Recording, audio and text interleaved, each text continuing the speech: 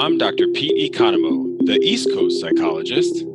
And I'm Dr. Nikki Rubin, the West Coast psychologist. And this is When East Meets West. So this is When East Meets West. Hey, Nikki, what is going on? I'm so happy to introduce ourselves to everybody. So this is our introductory episode so people get a little sense about who we are. Yeah, for literally from east to west, in case you guys are unaware, probably haven't looked at our website yet, but Pete's actually at home in New Jersey on the East Coast, and I'm in LA on the West Coast. So check it out. But it's the summer, so I got my tank on, so I look like I just came from the beach. I did come from the pool close to the beach, but not the LA beach, that's for sure. But I think I'm really excited for this this project that you and I are working on, and we're gonna, this episode is about introducing to who we are as people, and so I'm gonna start with myself, which. I always joke because I think I don't like introductions, and I think introductions for me are always like really uncomfortable because they're also like long, and when like people read this stupid bio, I'm just like, who is that person? I'm right here. I don't need to read this stuff. That's why it's my job, and Pete and I have joked about this before, that I'll definitely slide in and say my bragging statements about Pete because I will, because and me on you. Yeah, I know. But I'm happy. I'm happy to do the intro. I want everyone to know about all the awesome stuff that you're doing. Yeah, well, then people will start to see how annoyingly get along, like how annoyingly we get along. I know. So Pete Economo, and often like my students, my clients, they call me Dr. Pete. And for the purposes of this of this series, we're going to call ourselves Pete. Pete and Nikki. We're going to go Pete and Nikki first names. I do have a lot of athletes and high performers I work with who call me Pete, and I think that's great because I think it's the humanness of what we do. So I do have a private practice. I work with high performers, as I just said. So I've worked with professional, high level collegiate athletes. That's kind of transferred over to also working with some high performers in New York, whether it's like law or finance, things of that nature, and really helping people just to kind of find some balance in this world and this thing that we call life. So I have a PhD in counseling psychology. I am board certified in cognitive and behavioral therapy. And, I always, what else do I got there? I was going to say Rutgers, a little more about Rutgers. Right, yeah, Rutgers. Yes, yeah. So I am an associate professor at Rutgers University, which is over here in Jersey. Hey, that's our whole thing here, the East and the West, right? Yes. I've been there for about 2 years, but I was a professor before that for about 7 or 8 years. So right now I'm running a master's program within the Graduate School of Professional and Applied Psychology.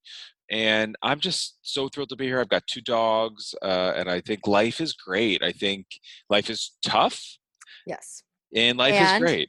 And lovely. And lovely. Yes. So that's who I am. And I'll talk a little bit. I'll say that for a minute, but like think about our mindfulness practice. But let's introduce yourself, Nikki. And I met Nikki when Nikki was living on the East Coast. So that's our East meets West. Well, and I was maybe I'll use that as a bridge before I talk about my own personal background, is because it's actually about to be our 10-year friendship anniversary. Nikki's so good at anniversaries.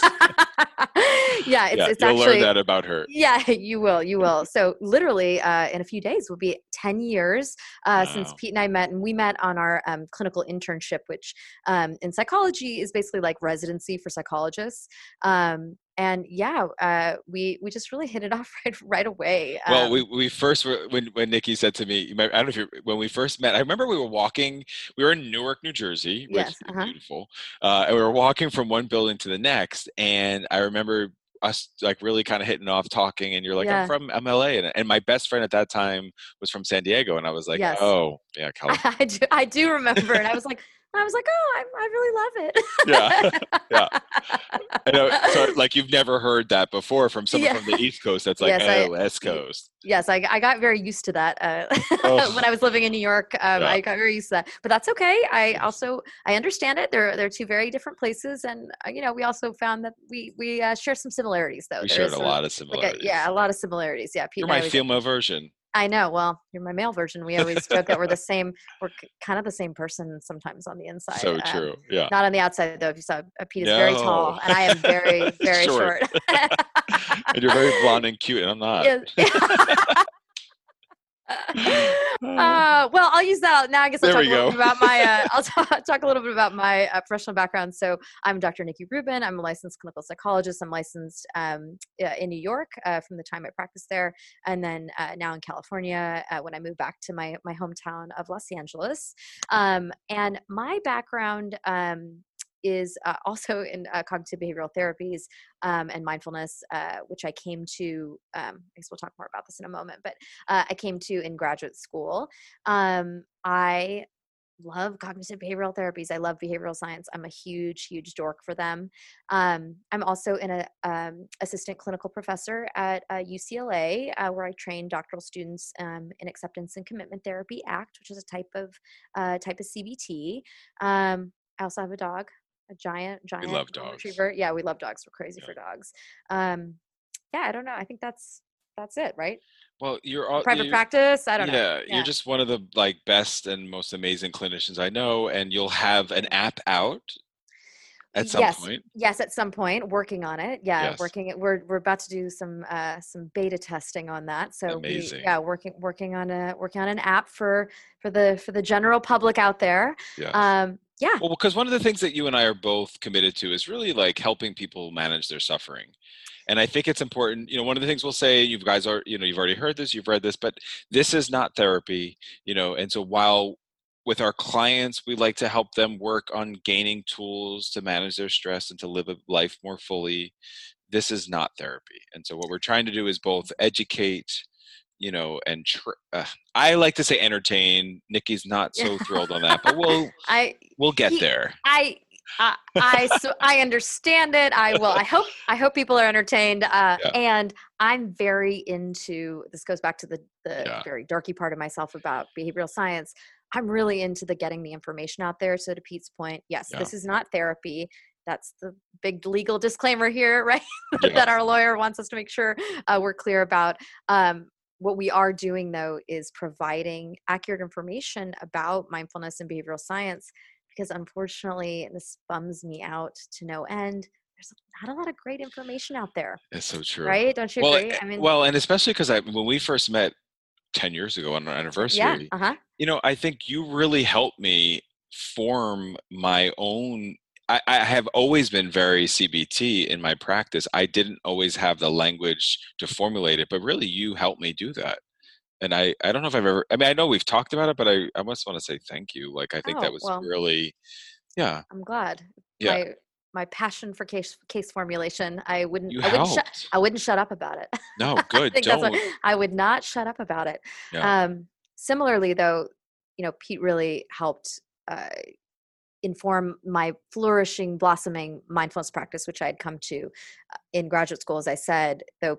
Pete himself, I don't think you mentioned this yet, is a Zen practitioner. Oh, perfect segue. I think, I don't think you said that, right? I didn't. Well, we'll talk about mindfulness. Yeah, let's talk about it. The idea of like East and West is we're bridging this gap between the Eastern, spiritual practice, which is this term mindfulness. And you and I are going to be breaking this down over the course of this podcast so that people, when they hear it, it's not just this word mindfulness. Like it's got on the cover of Times, Anderson Cooper's had it on CNN, it's everywhere now, like Dan Harris with 10% Happier.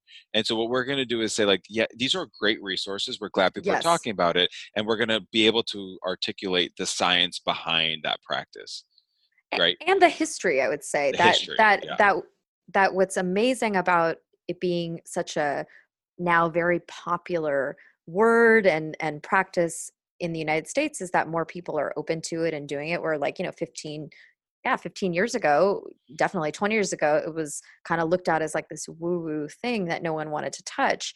Though, the problem with the Western approach too is that sometimes it can lose some of its context in the historical piece. Wouldn't you agree with that? 100%. And I Yeah. think, and so one of the things I Hmm. find myself saying Yeah. often is like, I think it's one of the differences of training in Yeah. the West, because I think my training in counseling psychology kind of looked more at like historical context, multicultural Yes. context, whereas historically, this has changed, but historically, clinical psychology was more sort of pathologizing and medical model of things. But what these are going to be, so for me, I am a Zen practitioner. I was in the world of Zen ish, like sampling at the buffet as I was getting into grad school, which Nikki, you'll talk Yeah. about how for you grad school really kind of entered you into that world. Yes. I think Yeah. I It was did. sort of sampling right as I was getting in, Yeah. because I didn't understand it.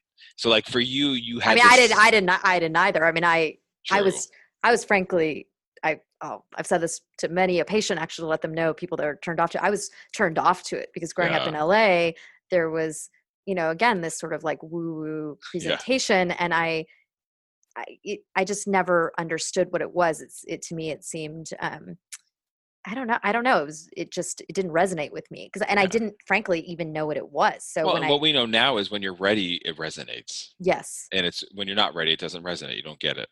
Well, yes, I agree with that. And I think who's communicating Wow, it yes. matters. And so what I found was when I That's true. really learned what it was, the actual Yeah. practice of what it was when I had the real data about it resonated right away. I connected Yeah. very deeply with it.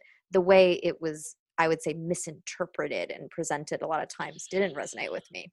Yeah, I can't even think of some of my like early introduction to it. Certainly my faculty didn't give it to me. I could tell you that. So that's where I Mhm. feel really jealous of your training because you got some of that during your training. I didn't get Right. that. So Yeah. I happened to meet this guy who's still my teacher named Robert Kennedy, who is a Jesuit priest in Zen Roshi.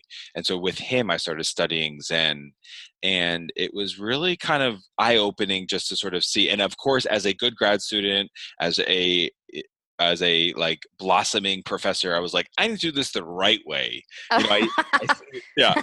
Can you relate to that, Yeah. Nikki? Well, yeah. I'm as a rule follower myself. Yes, I can. Yeah. Yeah. Uh-huh. And we work with a lot of perfectionists. So there was a perfectionist in me that sat down and said, like, hey, Roshi, how do I become the best Zen practitioner? Because I want to know, I want to like drink what they're drinking, because they Yeah. like these people that you see look so chill and so calm. And I wanted to find that. So I started to, that's how I embarked on my journey. And then that led me to like really dive into some trainings, but also now some research in what this science is, which we haven't even talked about yet, the mindfulness, but Which is to, cool. we're People going to like bring that. it to Yeah. we're going to Bring bring it that. to you. Yeah. Yeah.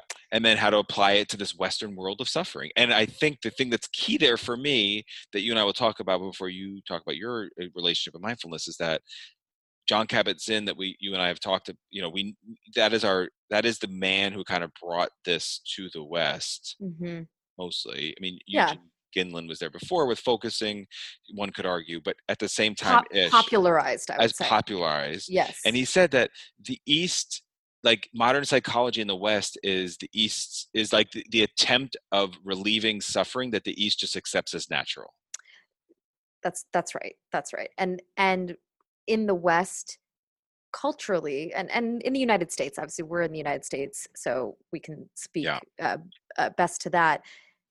We're not very good at talking about painful things. We're No. really not. We're really not.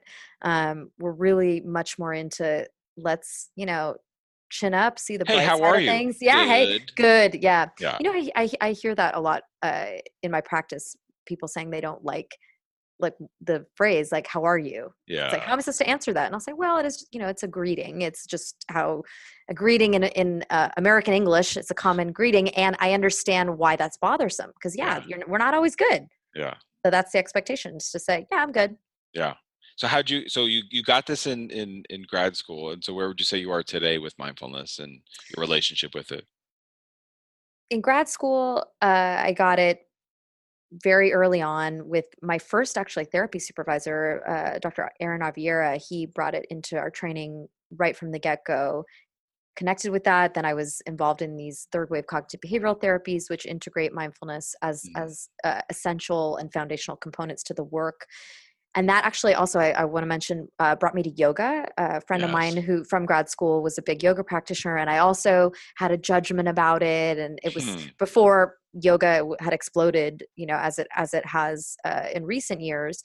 And I started having a pretty serious yoga practice, which I've been doing for about 8 years, I guess. So where I'm at with mindfulness now is in terms of my personal life, yoga is extremely consistent in my life. I'm always maintaining a committed practice to We've that. done it together.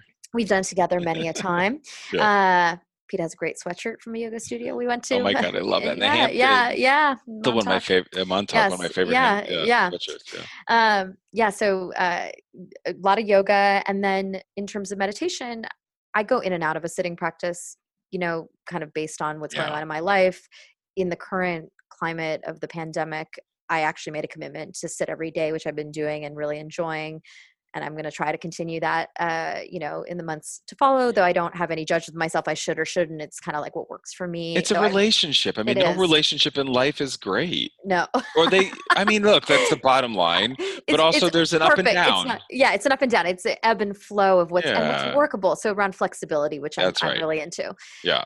So yeah, so that's where I'm at with mindfulness. And I guess as a practitioner, mindfulness is what I consider to be the foundation of all of the work that I do, because it, in my personal opinion, beautifully aligns with behavioral science, because mindfulness is a behavior. Yeah. It's a behavior of being present, of paying So define us attention. behavioral science, because I think that's one of the things we wanted to also touch upon. Yeah. Yeah. Yeah. So behavioral science is kind of a broad term that encompasses the study of behaviorism. So the mini behavioral science lesson I'm going to give to our listeners is behaviorism goes back, when was Skinner? 1920s? Oh, Oh don't gosh, ask me it's that. But either I way, know. it was people, rats chasing to the end. Rats in the mazes, That's right? it. Learning Yeah. how, an easy way to The actually apply 20s. it, Yeah. explain it is when people are, if you're training your dog and you're training them with reinforcement That's and right. what's called extinction, or with your kids, you're trying to get them to stop tantruming and you're ignoring them.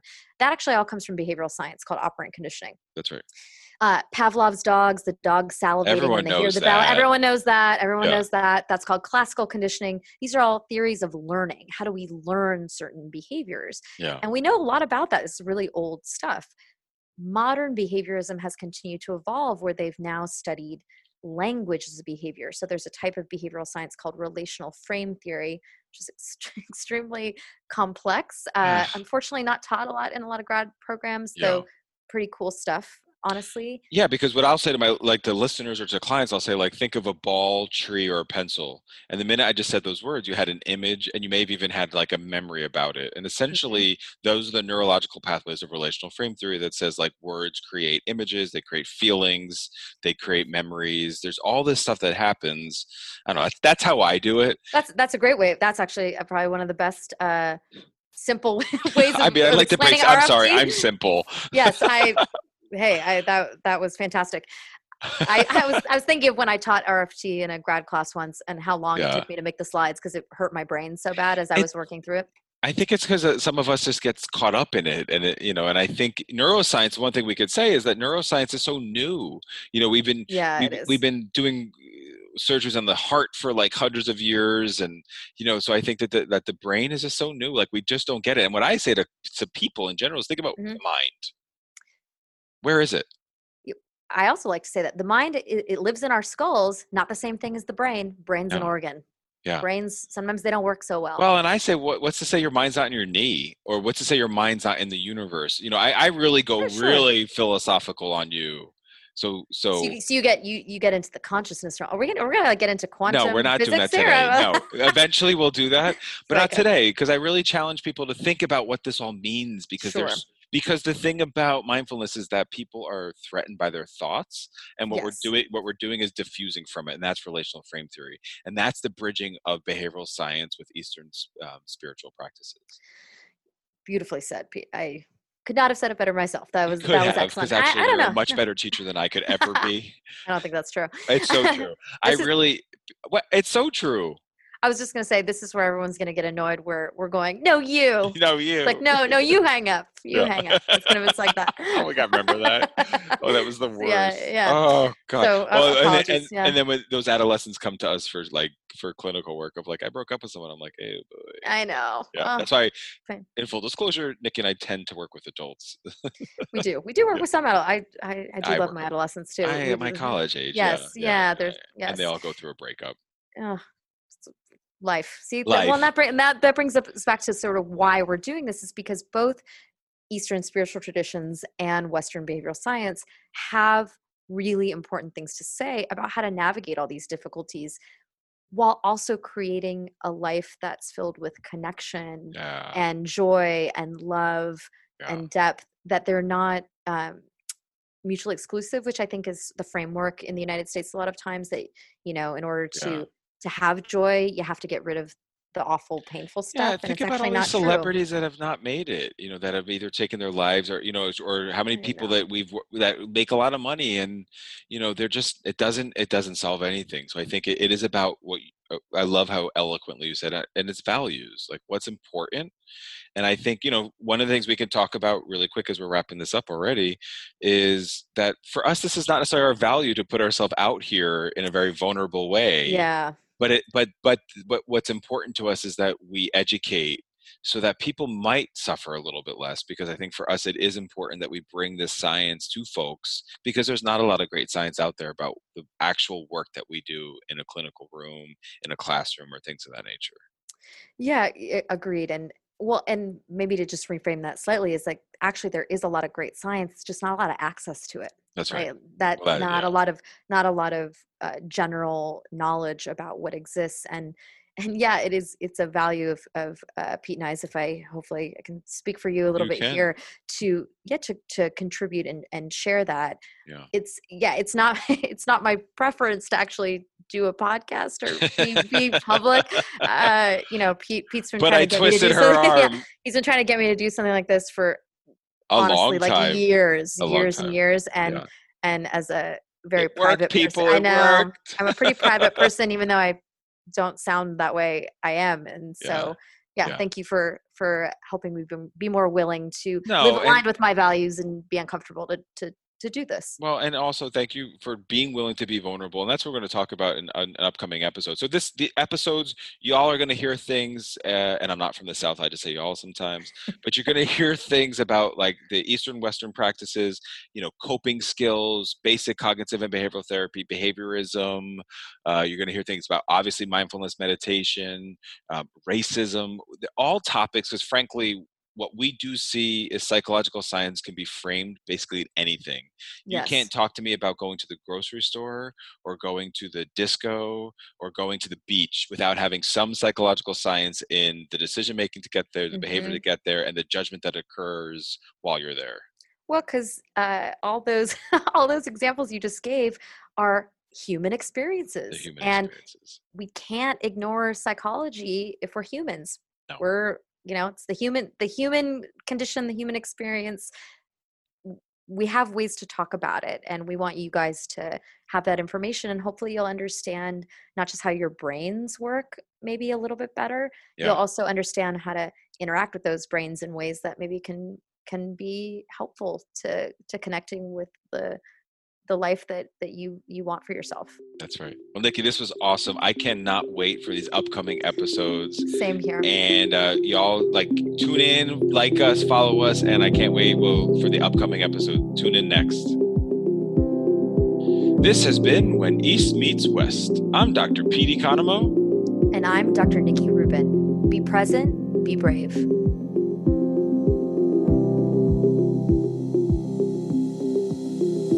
This has been When East Meets West. All material is based on opinion and educational training of Drs. Pete Economou and Nikki Rubin. Content is for informational and educational purposes only.